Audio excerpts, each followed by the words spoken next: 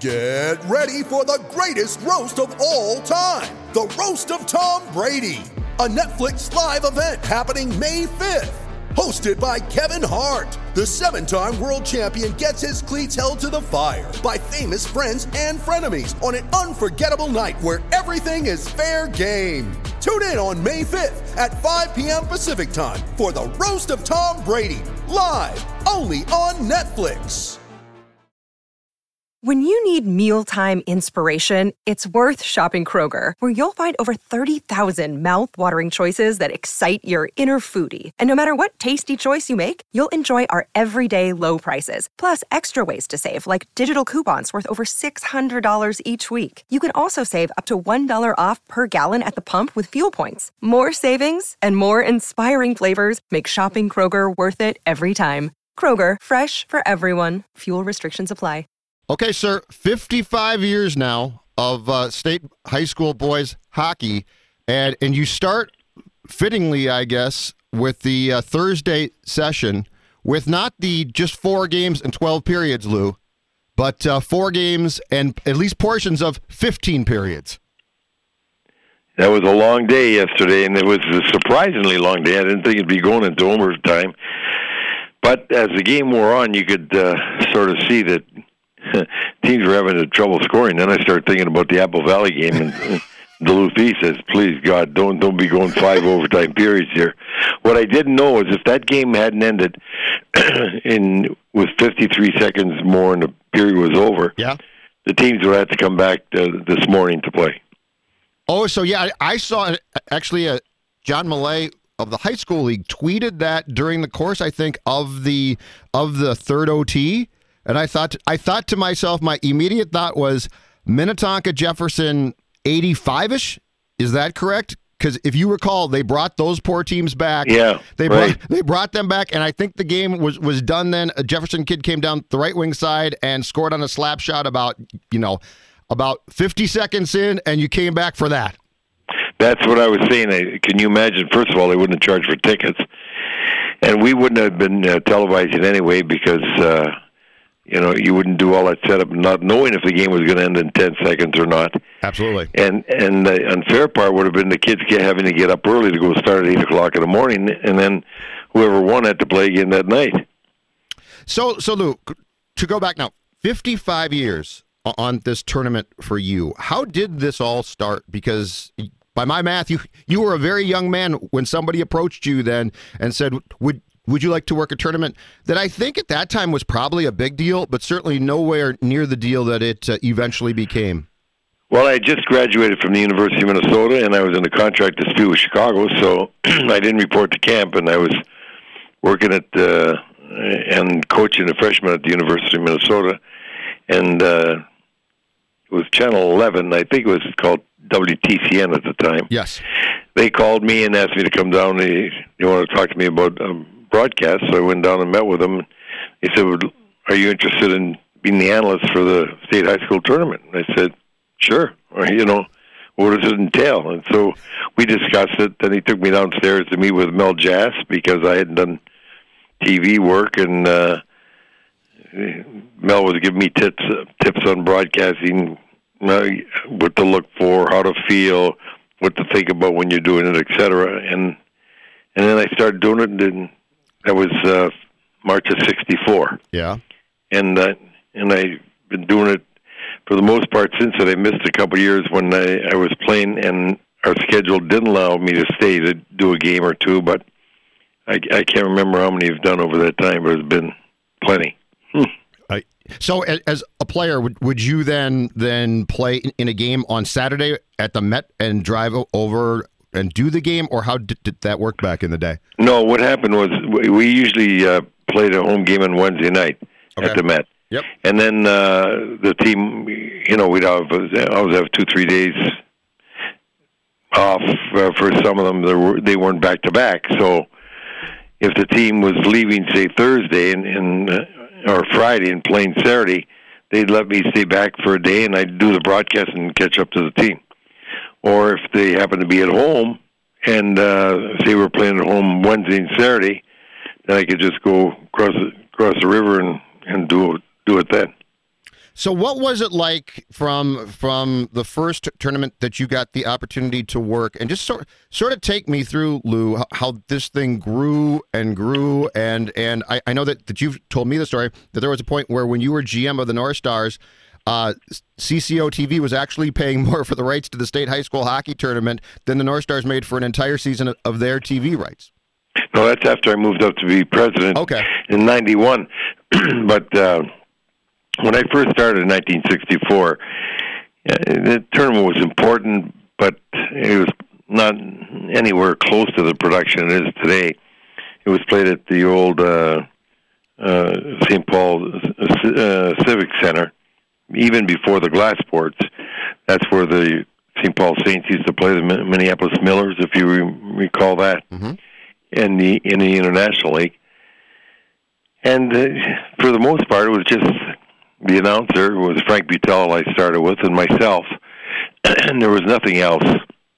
No panel discussion, no features on teams, and all the interviews were done downstairs. So I would have to run up and down the stairs in between every period to do all the interviews and back up. In the overtimes, the same thing. In between games, the same thing.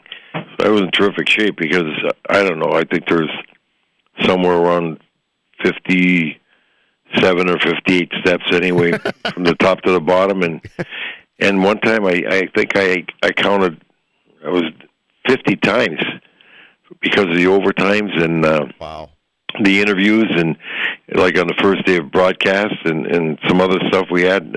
I'll tell you, it was ridiculous because you couldn't wait for the elevator, and you had to be down to do the telecast downstairs, and you got to go run back upstairs and back downstairs and back upstairs, and it was taxing. It was different. And I think I want to say when the cordless mic came out that we started using, it might have been 65 or 66.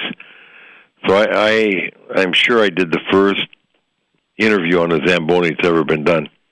So I got on the Zamboni, it's going around the ice, and I'm interviewing the Zamboni driver. Oh, that's great.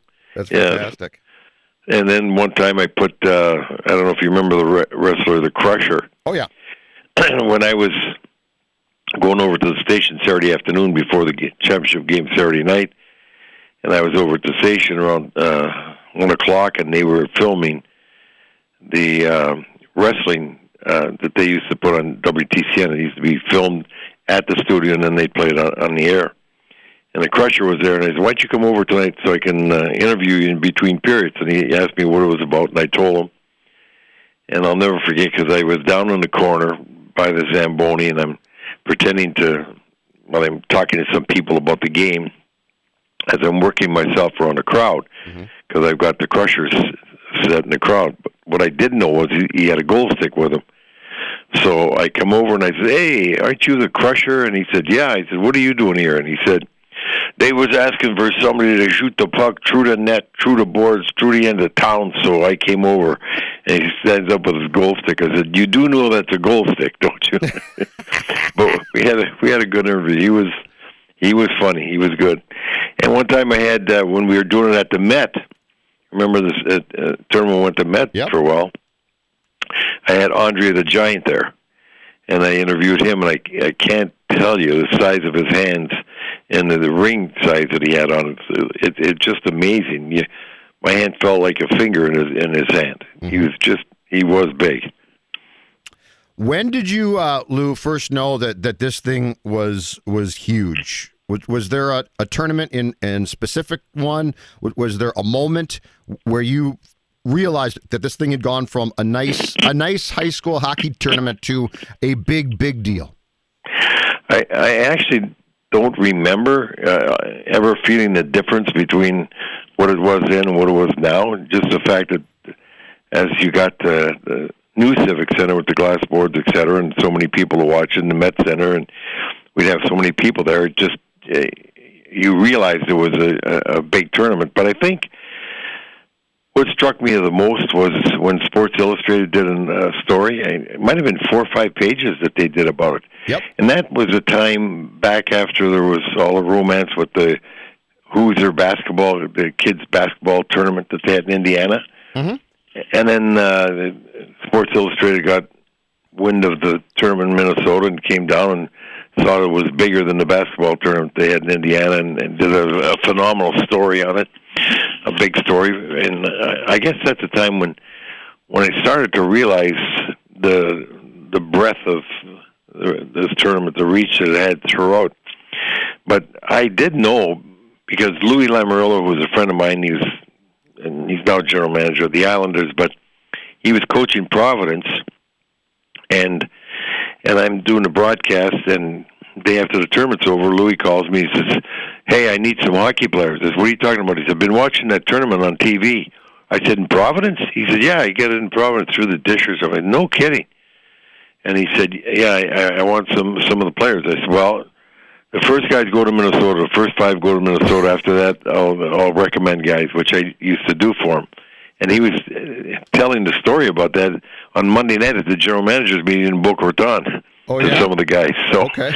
Yeah. So then you start to realize that it's not just Minnesota that's paying attention to this tournament, but they're getting this on the dish, in a lot of places in the country, and now all of a sudden you start thinking, boy, this is not just a boys hockey tournament in Minnesota for 3 days. It's something that people are aware of all over the country. Yeah, exactly. So when I say Minnesota high school hockey tournament, what's the first thought? Is there an immediate thought that comes to your mind after all these years of being on it for TV? I guess it's the depth and talent that's in the tournament right now compared to what I first saw. Like, first tournament I saw was when I was playing at the university in 1960. And then I started working in 64. And when I look at those tournaments and think about them, what do I think of? 1 or 2 players who were really good, stood out. Teams mostly used 2 lines and 3 defensemen. Mm-hmm. Not very deep, not really extremely talented. And now you look at some of these clubs got 3 and 4. They all have 3, some of them 4, and they all have 4, and most of them 6 defensemen. So you're using 4 lines, 6 defensemen, and these kids can all skate. They can all shoot the puck. They can all play. The talent level, the size and speed of the kids is so dramatically different from what it was when I first started seeing it and then working it. I think that's what amazes me the most. And yet, when I stop to think about it and say, well, I think we have 52 or so kids from the state of Minnesota who played in the NHL this year, which makes it the most of any state in the country, and many of those kids all played in the state tournament, then you start realizing, this is a very talented group of kids that are playing in that tournament. But you're exactly right. They are so quick now. I was watching the games yesterday, and the speed, as has happened throughout the sport, but the speed and skill of these kids now is just so different than 35 years ago. It's unbelievable, and and it's a lot of these teams that have exceptional speed. When you look at the game last night, Duluth East and St. Thomas, and you look at Edina, the way they skated, the pace and the speed at which they were playing the game was remarkable. And it's so changed from, if you got some film to go back and look at 64, 65, and you'd have one dominant player, and literally, if Boucher wouldn't have got hurt, I guarantee he'd have played the whole game against Edina that time. Yep. And you're never going to expect some kid to go out and try and play the whole game in this. As a matter of fact, I interviewed Jensen after the game yesterday. Eden Prairie kid, Eden Prairie, when he scored in the triple overtime. Yep. And he played more than anybody else played of any of the teams in the games yesterday.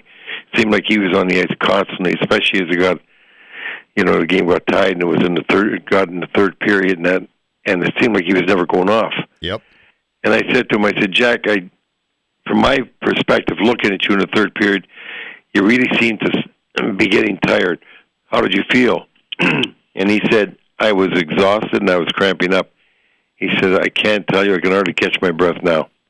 Yeah. So that's what happens if you try and play a lot in these type of games, because that pace is very, very fast. and the depth of the teams that they keep coming at you with. Not just one line's like that, 2 and 3 lines are like that, and so it's really difficult to play like the kids played in the 60s, especially in the 50s and 60s, when they might be on the ice all the time, the good ones. Do you recall, Lou, I think it was circa 87, 88, Larry Olam and Warroad came here, and I don't know that he left the ice for games. But the interesting thing about that to me was, if I recall, he talked about it afterwards, and part of the problem was playing in the Civic Center, which was a bigger, hotter building. The kids wore down because they were used to, in his case, playing up north, right? And so the building was freezing, and it wasn't as bad. Yeah, you're right. You got when you got 18,000 people in there, and of course it's going to be a lot warmer than even if the building were empty. Like, you go to a Wild game before the game, it seems like it's cold in the building. The moment that thing fills up and the people are in there, the temperature in there changes dramatically. And so for a kid like that that's always played in an arena that you could call outdoor, even though it's indoor, the heating wasn't the same when you get in those buildings up north. But you feel it. And then when you're playing against good kids that can really play and skate, it's tough. You get these thoughts in your mind. I'm broadcasting that game yesterday with Eden Prairie, and I'm looking at Jensen and thinking how he feels, and it brought me back to when I was 12 years old, playing for the school championship. Just grade school championship.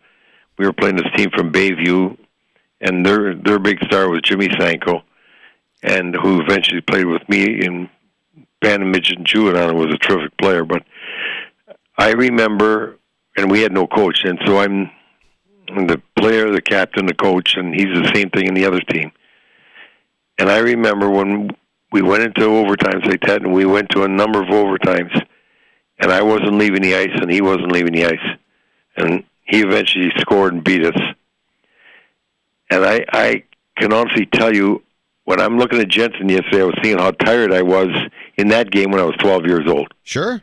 And how I couldn't do the things I wanted to do late in the game because I just had no energy left. I had no strength left. Mm-hmm. And to see these kids doing it at a level of that they're doing it of high school before 18,000 people and continue to push, it's tough. It's difficult.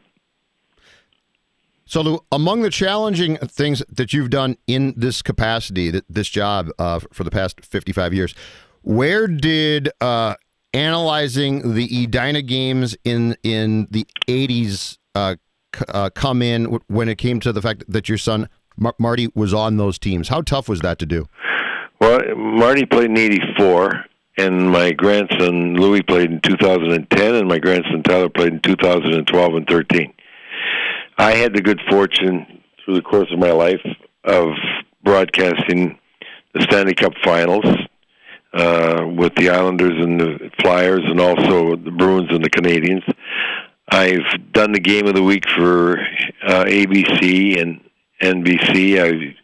I did when ESPN first got college hockey. I did all their college hockey tournaments and broadcasted 4 overtimes in Lake Placid that Bowling Green and Duluth played. I've done the Olympics in Sarajevo.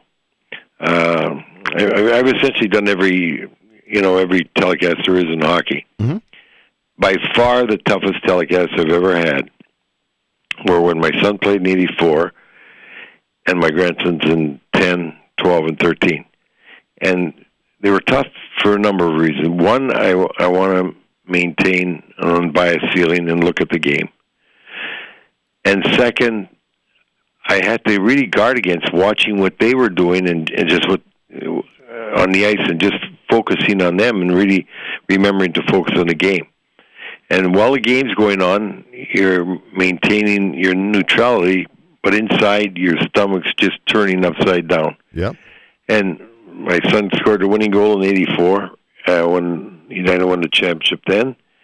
And then Louis won it in 2010, and then Tyler won it in 2012 and 13, and 13 when he got 4 goals in one game, and then he had 3 assists in the championship game, I think it was, and another assist in the other game. So I'm I'm really, having a tough time when they're on the ice maintaining that composure and that neutrality. Sure.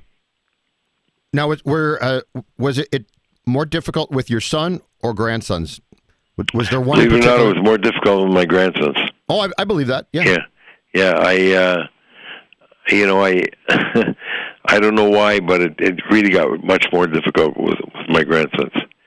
And one of my grandsons, Tyler, in one of those games, he got a 5-minute major, and he still won a game. Like I said, he still was co-leader scoring in the tournament when he got 8 points there. But when he's in the box, and I'm, I got to tell you honestly, I'll tell you honestly how he felt. He got a checking from behind.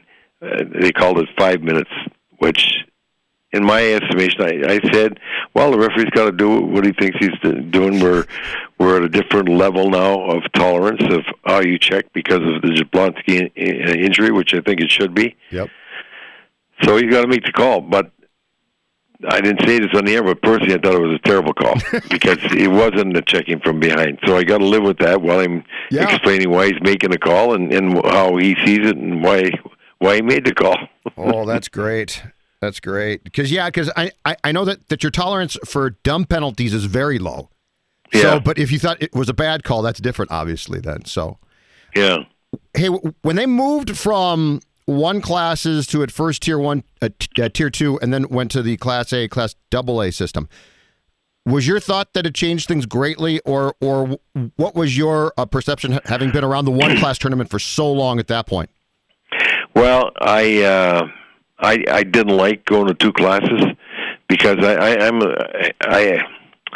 just feel that the best should only play in the tournament, but they started another class that some of these teams would opt out. Were making Cinderella stories like War Road, for instance. Yep.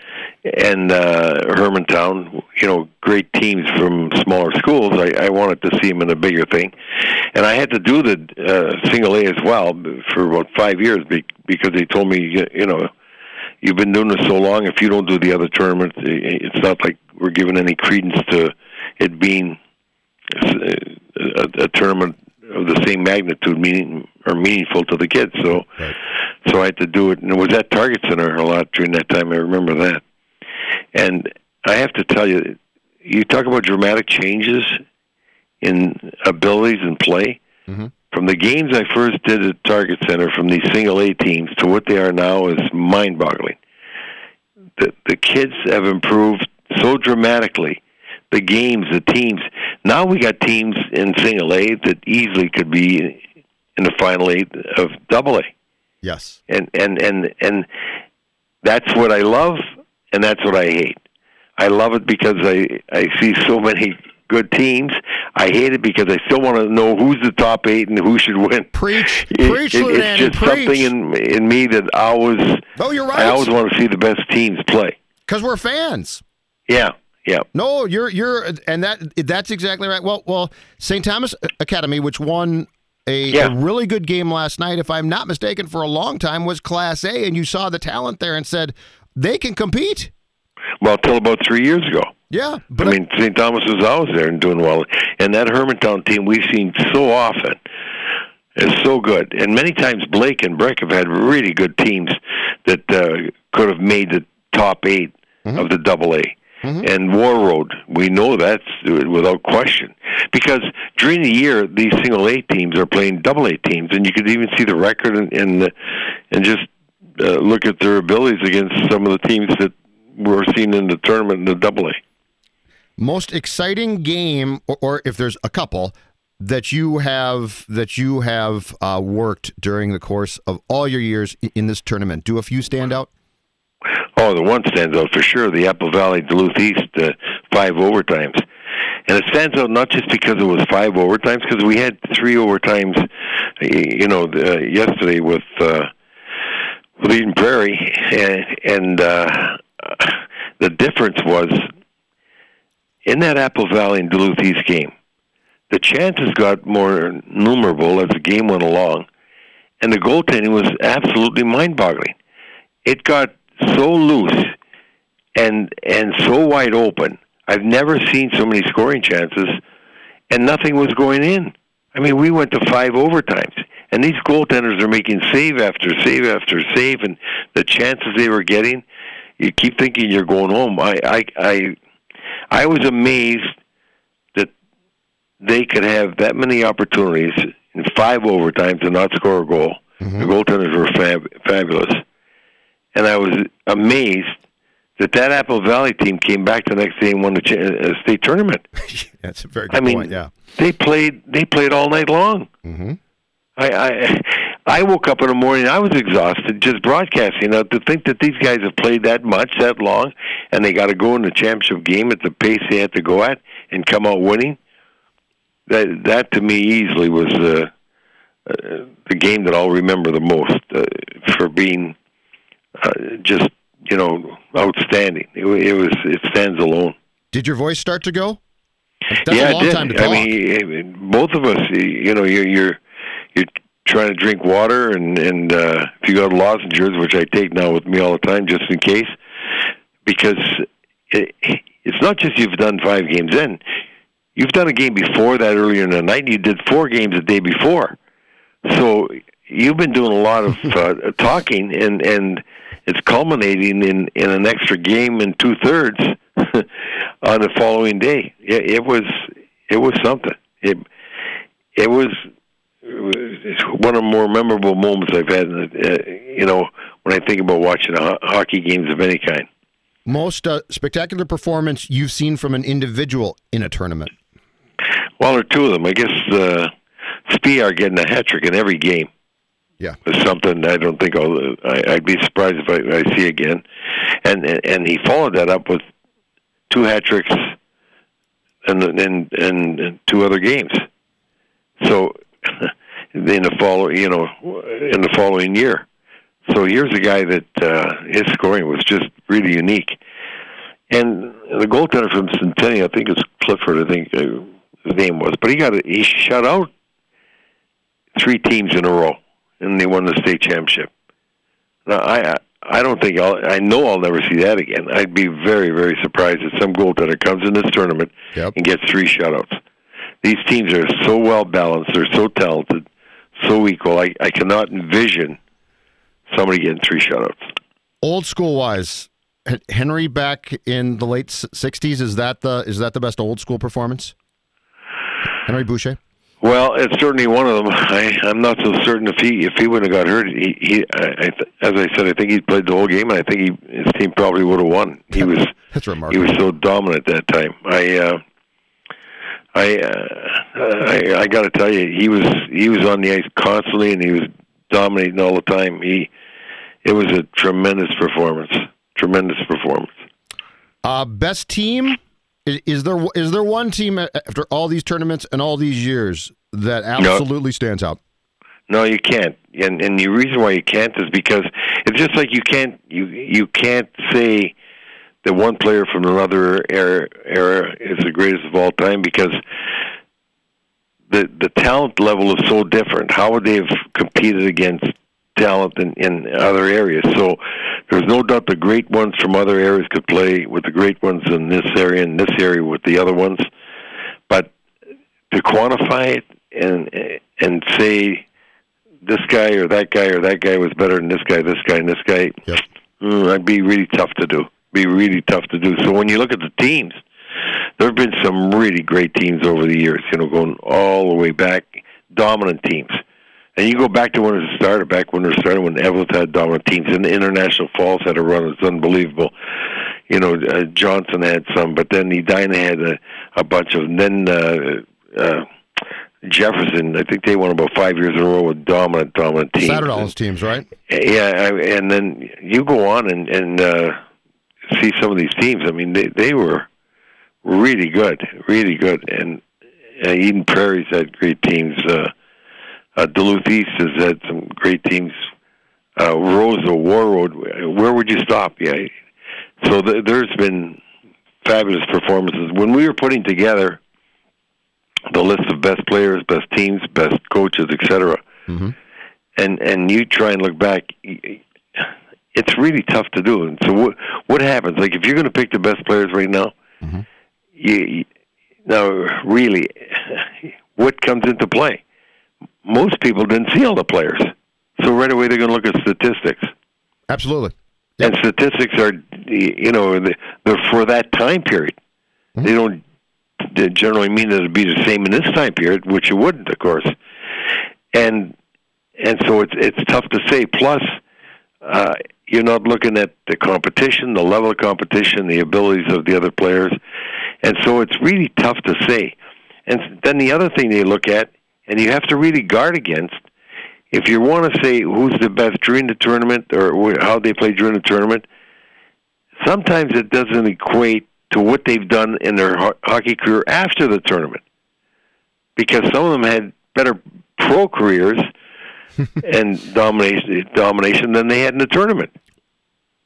And so you have to watch whether you're taking what they've become or what they did at that time.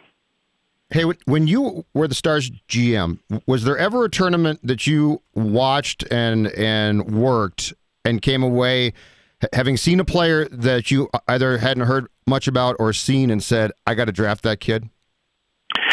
Well, I was done by then, but it was McDonough. I hadn't seen McDonough play. Oh, yeah. And I didn't know anything about McDonough. With Cretin, yep. And the game was over, and I went downstairs, as I always do, to congratulate the winning coach and talk to the losing coach. And then first thing I said, I think it was Jim O'Neill was coach, and I said, where's that McDonough kid going to school? I said, is he going to the U? And he said, no, he's going to Wisconsin. I said, you got to be kidding me. And the next morning I got up and called Lucia. I said, you got to get on this guy. I said, this guy's a terrific hockey player. He said, well, he's going to Wisconsin. I said, well, get him to change his mind. And he said, well, we don't do that, in hockey. When a guy commits, that's it. I said, hey, when Mason was fired as coach, the next day Wisconsin took 5 of our football players. I said, don't have any pity in guys. Go after these guys. But in those days, they wouldn't get guys to change their mind. Right. And then when he got traded, Sather was general manager of the Rangers, and he made a deal and he traded with Montreal for Chris Higgins, I think it was, in McDonough. Mm-hmm. And I think Gomez went up there and somebody else, and I called Glenn, who was a very close friend of mine. I said, just want to tell you, you probably don't know it, but the best player in the deal is going to be that McDonough kid who's playing in Wisconsin that you just got. And so I remember that specifically because I hadn't heard or seen about him or knew about him until I watched him in a tournament. Interesting. Last thing, sir. When I was doing the sports media column at the Star Tribune, I talked to you at one point, and I believe at that time you said that 50 years was going to be it. What changed your mind to continue to come back, and how long would you like to continue doing this? Well, I was thinking 50 years was going to be it because that's when my grandkids were going to be through, and I thought, no, that's enough. Then and with my work and that, do I want to come back? But I've enjoyed it so much, I like it, and I guess my great-grandson, I got a great-grandson now, I wonder if I could do another 16 years and see him play. That's impressive, Louis. Now you're going to hang on. Yeah. through what school? Edina again, of course, or what? I don't know. I mean, he could go to a private school. He could go somewhere else. It's my grandson Louis' son, and Nico Louis. So okay, maybe he could be good enough at 15. Who knows? That cut down my years a little bit. Approximately 16 years, approximately. You'll still be in the booth, maybe. Well, 15, because he's already going to be, he's 9 months old now. I figure he's going to make it as a sophomore, so. Yeah, put some pressure on the kid there, Lou. There's pressure. Sophomore's impressive. All right, sir. Great stuff. Thanks, Lou Nanne. I appreciate it. Thank you. Nice talking to you. You take care. Bye-bye.